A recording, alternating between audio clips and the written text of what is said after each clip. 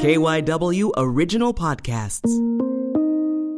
It's just a good conversation with somebody that you didn't know you were interested in.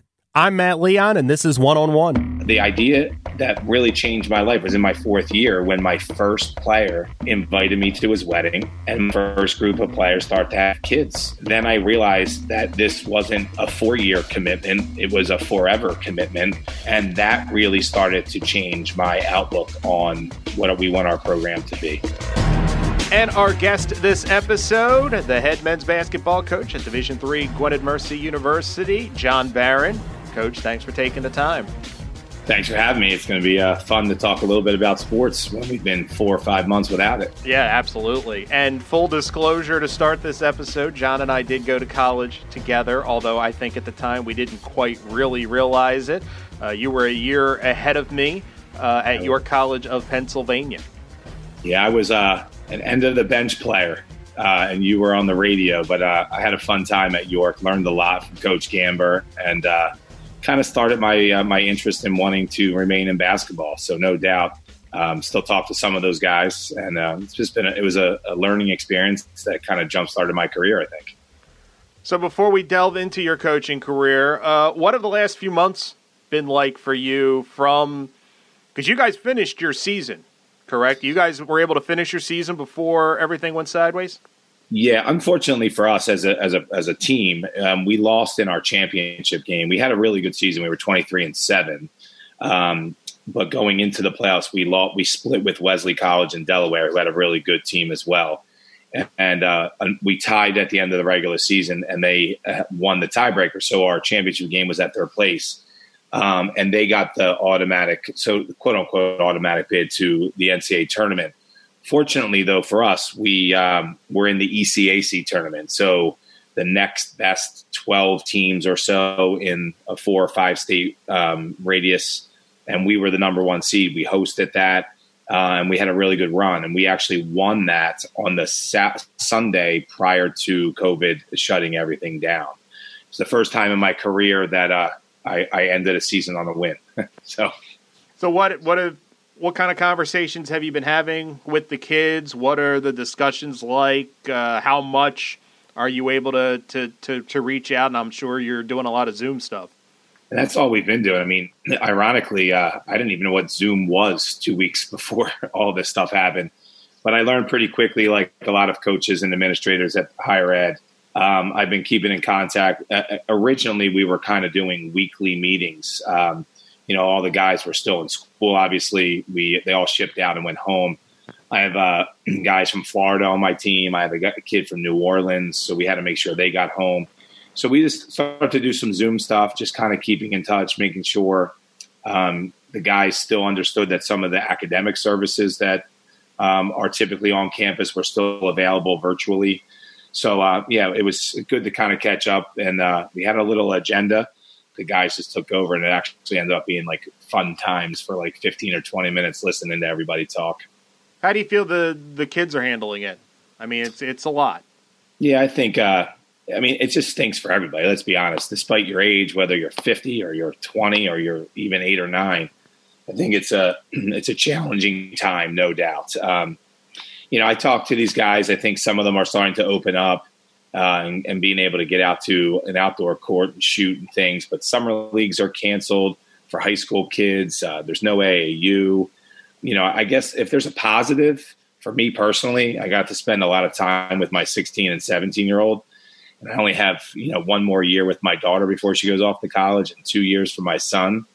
So, from a positive perspective, we only quarantined for 6 or 7 weeks. And we spent a lot of time together. And typically in the spring, I'm running around. My son's playing AAU. My daughter's in the musical and doing a whole bunch of stuff. And we're all going in different directions. So family time was actually a benefit, no doubt. So let's talk about your basketball career. What's your earliest basketball memory? Well, I grew up in Philadelphia. So, I played basketball since birth or so. I remember playing for the Alney Eagles, growing up, and A&M Champ lost, which is still kind of there. But I remember playing CYO basketball in 6th, 7th, and 8th grade. And then I went on to play basketball at Central High School. I was a public school kid. unfortunately was unable to go to one of the Catholic schools. At that time, my Catholic school was Cardinal Doherty. And I just took a real big interest. I think I always understood more than I could do. I was kind of like not necessarily a fundamental kid. I just kind of learned and picked up things really quickly. Just wasn't as athletic as the next kid, or, I was a really good shooter, but other than that, I couldn't handle like the other kids. But I always stayed in it. I started in my senior year in high school, and then, was able to kind of go to York College and walk on and meet all those guys, and had a chance to play a little bit there too. As a youngster, you mentioned like you couldn't handle it, the other kids and stuff like that. Was it tough to accept that? I mean, you could shoot, but the other things did you were you comfortable with your own ceiling at that young age? Because it's tough. Well, I mean, I was just like a tougher mental kid, like I grew up in a medium neighborhood. So I was always playing basketball. I was actually a better baseball player. I was a pretty good baseball player through all my years, but I always loved basketball better. But I don't want to act like I was some like left field kid. I mean, I was decent enough to play. And I mean, I played, varsity for 2 years in high school and stuff, but I just wasn't like this, scholarship type of player. My son is very, very skilled, and as a sophomore in high school, and I always talk about how much more skilled he is, or than I ever was, because he's left hand, right hand dribble, shoot. He's bigger, stronger. I just think back in the 90s and really in the 80s, late 80s, when I was in grade school, there wasn't AAU, there wasn't basketball camps, there wasn't high schools working out 2 and 3 times. You just went to your local playground. And my playground had some awesome guys. I mean, Lionel Simmons and Tim Legler are about 3 or 4 years older than me. That's near where LaSalle and Temple is near where I grew up. And Jason Lawson, who played at Villanova, played at my playground. Katino Mobley, who was 2 years younger. I remember Kat wasn't even good enough to play in 7th and 8th grade. Next thing you know, he's like some star. And where did this guy come from? Was a longtime NBA player. So I was like fortunate enough just to be around a whole bunch of guys that I didn't even know. I didn't even understand. And then as I got older into coaching, I realized how fortunate I was to be in an area where all the guys went to be on the B&O playground, Zeiler playground. And that's where everybody Howard Evans was another one that used to come all the time. He was in college. So it was just a fun time looking back on it. I just kind of didn't know it at that time. So why did you choose your college out in central PA, about 2 hours outside of Philadelphia? I actually went to Lock Haven University for my first year, and I played baseball there. And that's Division II, and I played baseball. But I was a city kid, and I couldn't I hated being 3.5 hours away at Lock Haven. It was just too rural for me. Met some people, and I was considering transferring to Millersville. And when I went to Millersville, I actually visited York College also. It's a unique story how I got to York, because Brett Adams, who is the athletic director right now at Stevenson, was the assistant coach at York College. So my girlfriend at the time, my college girlfriend, lived between York and Millersville, and I was home one weekend, and I was going to go to Millersville. And I met a bunch of her high school friends, and we went out to play at Springersbury Courts, which is out in near the mall, the Galleria Mall in York.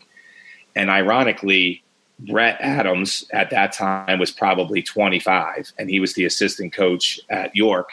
And we get on the same team, like we play pickup, and we win like 7 games in a row. And in that whole time, I started talking to him. He asked me where I go, and I tell him I'm going to go to Millersville, and he's kind of the one that said, I think you could help us at York. And then that's how the conversation started, and that's how I started to visit. And it's a whole weird twist of fate how he went on to be the basketball coach at Villa Julie, which is now Stevenson, moved on to athletic director. I got into high school coaching and then college, and it's just a weird twist of fate, I guess. So when you transfer to York, what are some memories? Because you played with some really, really good Division III players during that stretch. Yeah, Dan Johnson and Jeff Mann are the two. Scott, so Dean Gamber's my year. Jeff Landis, Dave Sapala, those guys, those that are listening don't know those guys, but they were really good Division III players. And I think when I look back on my career, I didn't even know what I was navigating and by accident when it comes to basketball. When I was a high school coach, I stayed in contact with Coach Gamber about certain things. And then when I had a chance to go to Ursinus after 3 years of being a high school coach, I took that chance. And, it was a volunteer position, but I kind of knew I wanted to move on and see what college was like. And I lived close to Ursinus. And then it just took off from there, from Ursinus to Gwinnett. And ironically, I kind of reconnected with those guys. I don't know if you know that Jeff Landis was a high school coach in Lancaster. Mm-hmm. Dave Palace's son's really good in Lancaster now, and so's Jeff's son, who I think they're both seniors. I still talk to Dean. Dean was still in coaching with his dad and then to Gettysburg. And I think he worked at Stevenson too for Brett.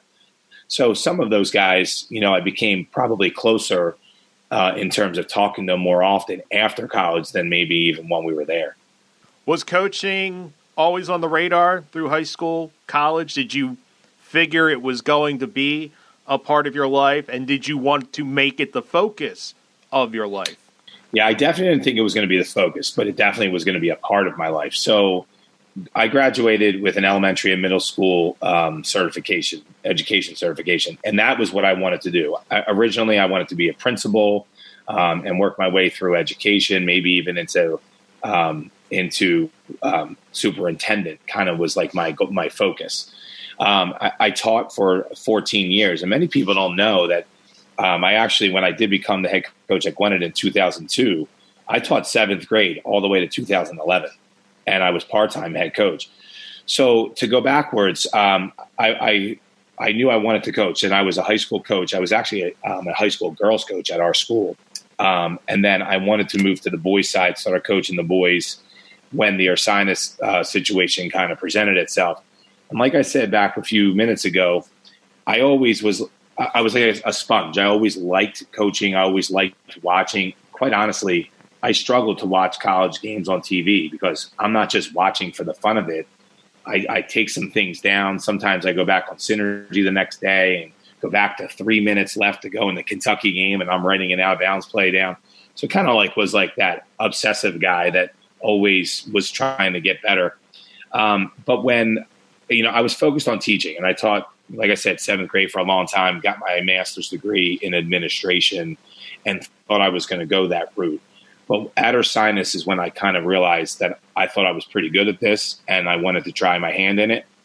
Went to Gwinnett as an assistant, still taught. And then when the head coaching job presented itself, I was kind of in the right spot at the right time. I don't know if it was necessarily my time yet. There were many assistants have to spend 6 and 7 years and try and work around. And I was only an assistant for 3 years. But at that time, the internet wasn't all that prevalent. It's 2001. To bring guys in to interview wasn't, at a smaller school, isn't like it is today. If I resigned, there'd be 300 people across the country apply for my job. But at that time, there was probably a dozen. And it just, I knew the people on campus and I got the job. And then just a few years later, I didn't want to teach anymore. And I did it because of my career.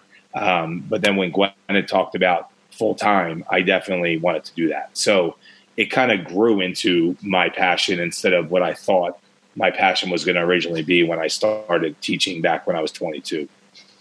So you get the head coaching job. What are you, 28, 27, 28? I was 29. 29. So that's young for head coaching. Yeah. You're only 6-7 years older than probably your oldest player. Yeah. Was that tough? Did it make it easier? Was it not really a factor? It's a weird story because I, as an assistant for 2 years, and I run my staff like this now. We have a younger assistant whose job is to be the liaison between the guys and me. But I was that guy at 26 and 7 as the 2-year assistant. So when I became the head coach, I was the cool guy and with the older guys who are now juniors and seniors. And, I talk about this when I recruit. for 3 or 4 years, I just wanted to win. It was just about basketball. And over all my time, it's so much more than just winning games. It's about relationships. And, I talked to Joel Davis, who was a senior my first year, who's 41 years old. I talk to him like every week. And ironically, we laugh about stuff because they really did look at me as this older person. And I didn't consider myself this older person when I was only 28. So it was not a hard transition because they really liked me already. But then now, as I recruit other guys, there became a kind of like a transition time that they have to understand what they're there for, the expectations. But the older guys liking me at the beginning helped my transition for the 2 years before the whole team became mine. So I think it was your second year as head coach. You guys go to the NCAA tournament and you go to the Sweet 16. Yeah. What does that feel right? You're like, oh, not that this is easy, but I think I'm good at this. Sweet 16, this is going to be life. And do you have more of an appreciation for that now, further removed? Because you've gone to the tournament, but to have that type of success right away, what was kind of that like at 30 years old? Yeah, it was. It's a unique situation too because my first year it was, kind of deciding how I was going to run my team versus how the previous coach, who I had a good relationship with, and how he ran his. So my first year we were 13-13, and we had ups and downs and all arounds, and we knew we needed to recruit, but we had a nucleus of 4 really good players, and many people talk about Badu Gay at that time, who was probably ultimately our best player ever, was a 6'9" stud that never came around again. I never had a kid like him come around. It was kind of being lucky that we got him, but we knew we needed to put more pieces around. And we recruited 3 kids that year. Rashid Santiago to run our team as a freshman point guard, Chris Labraco, who was a shooter, and Corey Can, who was also a shooter. And he was a transfer. And we added him to the group that we had of Jeff Thomas and Joel Davis and Courtney Griffin and Badu, obviously, and Joe Kilpatrick. And then next thing you know, we had, a solid 8 or 9. We start off the season that year 8-1, and we go to Florida to play in a tournament against a Division II team, Palm Beach Atlantic. We beat them. And next thing you know, I'm like, are we really this good? Like, we're getting attention, and I don't know if we're really this good. And then it just kind of just was a whirlwind. And, we were number 1 ranked in the region.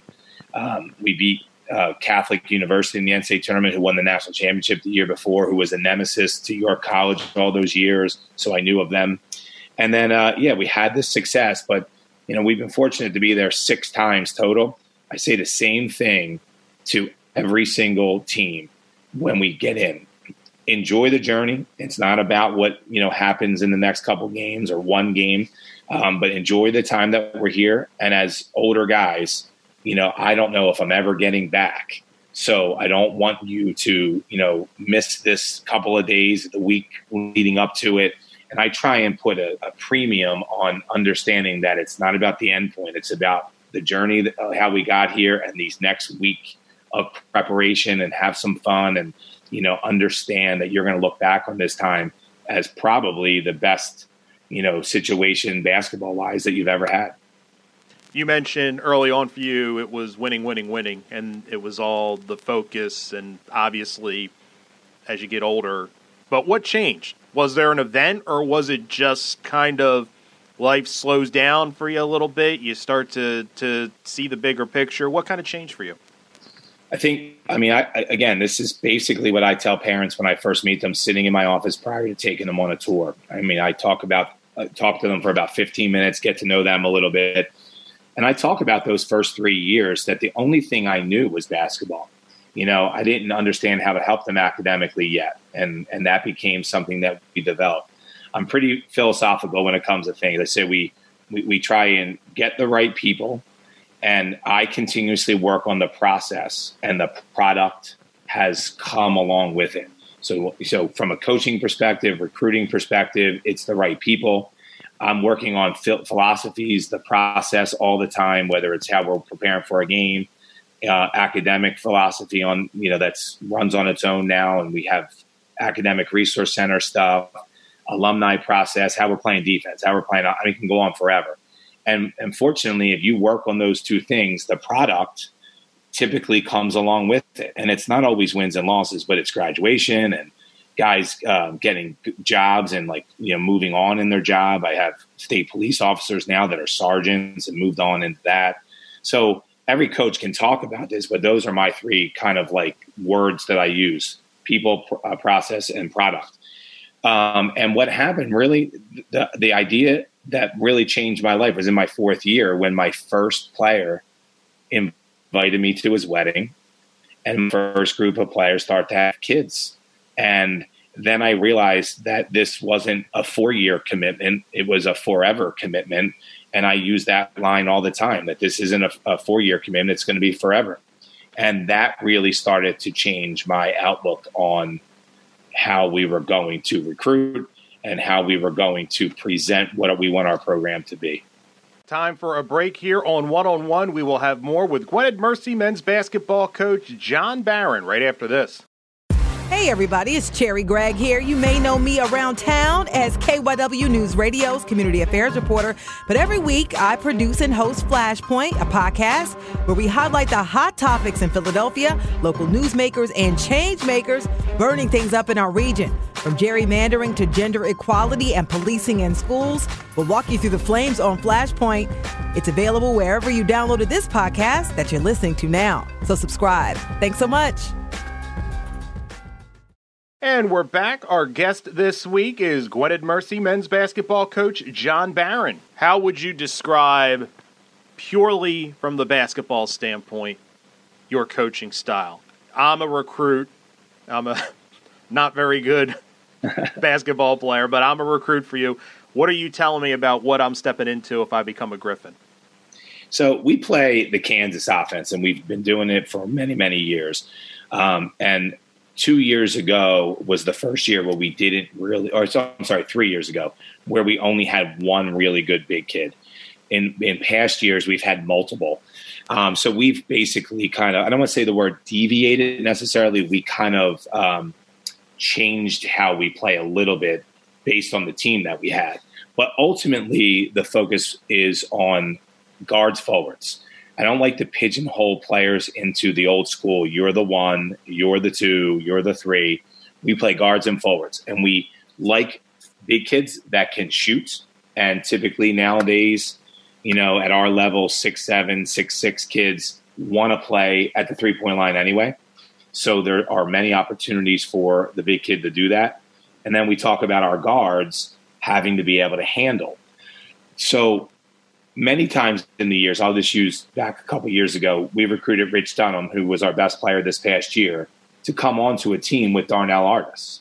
And Darnell Artis, and Justin Knight and guys like that, CJ Wolf, they all were point guards at some point in their careers, but they were able to play together. And Rip Engel was a point guard, and they all played on the same team because it didn't necessarily mean they had to be the point guard. As long as you can dribble and score, then you can play, and we can figure out the combinations that work best.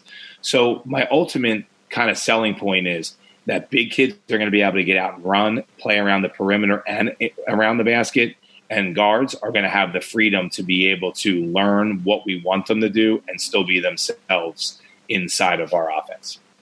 If I talk to you back in 2002, 2003, and I tell you you will still be the head coach at Gwynedd Mercy in 2020, is young John Barron surprised? Maybe. I mean, I think I wanted to move on, ultimately throughout the time. And I know that even now I wonder what will I do in 5 or 6 years when my kids are out of the house and in college, or maybe just out of the college. But, I'm happy where I've been. I've been happy at Gwynedd. I got married and started to have kids. We opened up a family business, which kind of made us stay in the area. So then the gamut of colleges that I might have been able to go to shrunk tremendously. from a Division II perspective, there's a handful in our area. There was one or two times that, I received a call about some different, jobs, and I entertained talking to them. But in the end, if, again, kind of the same business philosophy, Gwinnett as an institution, I feel has the right people. I mean, our administration's great to our athletic department. My athletic director is great to me. The process, they're always trying to be better. And then the product is that they allow me to coach my team. So the same kind of philosophy fits on why I'm happy, because of, going to work never feels like work to me. And I'm able to, work with really good people. So I don't know if if you would have asked me at a young age, I probably would have said I'm not going to be there, but I don't regret staying where I've been for so long. You've won well over 300 games. We talked about the Sweet 16, 6 NCAA tournaments, conference championships. If I'm talking to you, give me one or two games that are at the top of the list whenever you take that step back and reflect on your career. Are there a couple that just stand above the rest? The first memory that comes to mind is how we get to the Sweet 16. Okay, so it's just a basketball philosophy thing. So from that day at Catholic University, when we played Catholic University, till today, I foul up 3. So I'll give you the scenario. When you're up 3, I mean, I watch TV, watch these big time $1 million coaches, and some guys don't foul, but my philosophy now is you must foul up 3, because not only do you have to make the first, you have to miss the second. That team has to get the rebound, and then they have to make a shot. So 4 things have to go perfectly right, and the odds of that are in your favor. Versus if you don't foul, all they have to do is make a shot, one thing. So go back to that. So I'll never forget, we're there into the round of 32 when we're playing the defending national champions, or at least maybe there were 2 years before that they won the national championship. But Mike Lonergan was there. He was the, kind of like the guru, along with Glenn Robinson at F&M. They don't even know my name. We're at this tiny school that's grown tremendously in the last 15 years. But we had one dorm, and it was a commuter, primarily all commuters. And I had this really good group. But unfortunately, we win our championship game, and the next week is spring break. So Catholics come in to play us. Mike Lonergan gets there and can't believe how small the school is. He's pissed that he has to actually play at our school.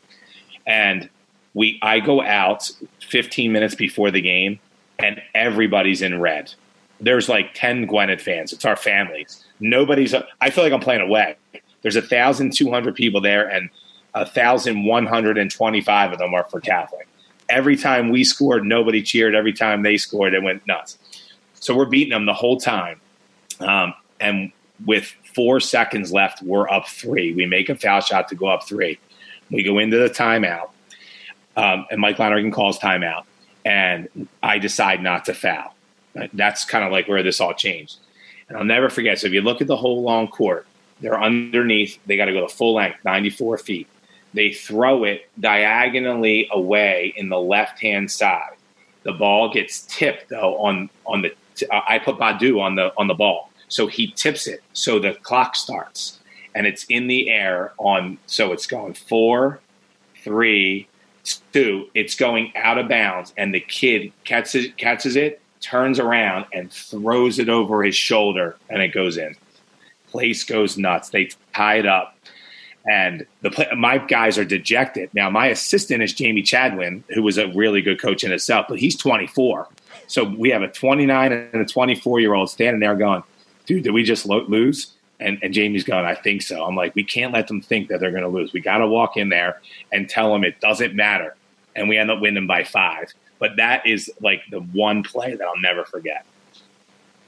So you talk about your son being a very good player. How do you handle that? The coach in you, the father in you. He obviously has coaches and people working with him. Is that a difficult road to hoe? Because everybody's pulling in the same direction, but it can get dicey. I will tell you, it is the hardest thing in the entire world. It is. It's funny because if he were here, I would love to put him on a seat and go in the other room and you ask him that question to see how he feels. I've coached him all the way through, and in terms of AAU. So he played AAU at 4th grade, and his story is a little bit unique because he was never really the best player. I mean, he was like the 8th, 9th, 10th. So as a 3rd or 4th grader through 8th grade, I never really had to worry about it because he never was going to be at the end of the game, or 7th grade, I should say. Parents didn't worry about the coach playing their son too much because he just wasn't in that top 5. 7th grade to 8th grade, he really, really, worked and got skilled and just took gigantic leaps. But in 8th grade, it was the first time I wasn't coaching him. He played CYO. He was an all-star. He ended up going to LaSalle for 1 year, and he played, there, and, he had a good experience there. But he transferred last year for his sophomore year to Pope John Paul. And the coach at Pope John Paul is Brendan Stanton, who played for me. So I promised Brendan that I was going to sit as far away as I can. And I didn't want him to feel like I was his coach and we have a really good relationship, and yet you're coaching my son. But I will tell you, it is the hardest thing for me to sit in the stands and not say anything and yell at him or like say, what are you doing? Hustle. And, we talk on the way home. And like I said, I've made a commitment to him that I'm going to sit as high up as I can and to the far left. But it's a great experience for me to see my son succeed. And that's all I really want for him. Don't know what level he's going to play. He could grow into a Division I Patriot level player. He's a smart kid. He could be all the way down to being a really good Division III player, but he's definitely, in that range. And I'm just proud of where, he is now after starting probably, I would say, a little slow back in 4th and 5th grade. Favorite part of being a coach? Is it, you talked about relationships, is it game day? Is it that moment when you realize you're going to win a game? Is it teaching at practice? If you had to put something at the top of the list, what would it be? As soon as you asked the question, I knew what I was going to tell you, and it has nothing to do with basketball. I think my favorite part of coaching is what happened last Saturday. I'm at the beach. I have a beach house. Fortunately, we've been here since quarantine. And Cedric Ellaby calls me and says, hey, I'm going to be, down by where you are. What are you doing? Comes over to my house, his girlfriend, we made dinner, and my family was here, and Cedric's 25 years old and a police officer in Baltimore. Just yesterday, Matt Johnson, texted me saying he's on a fishing boat with all his friends, and where are you?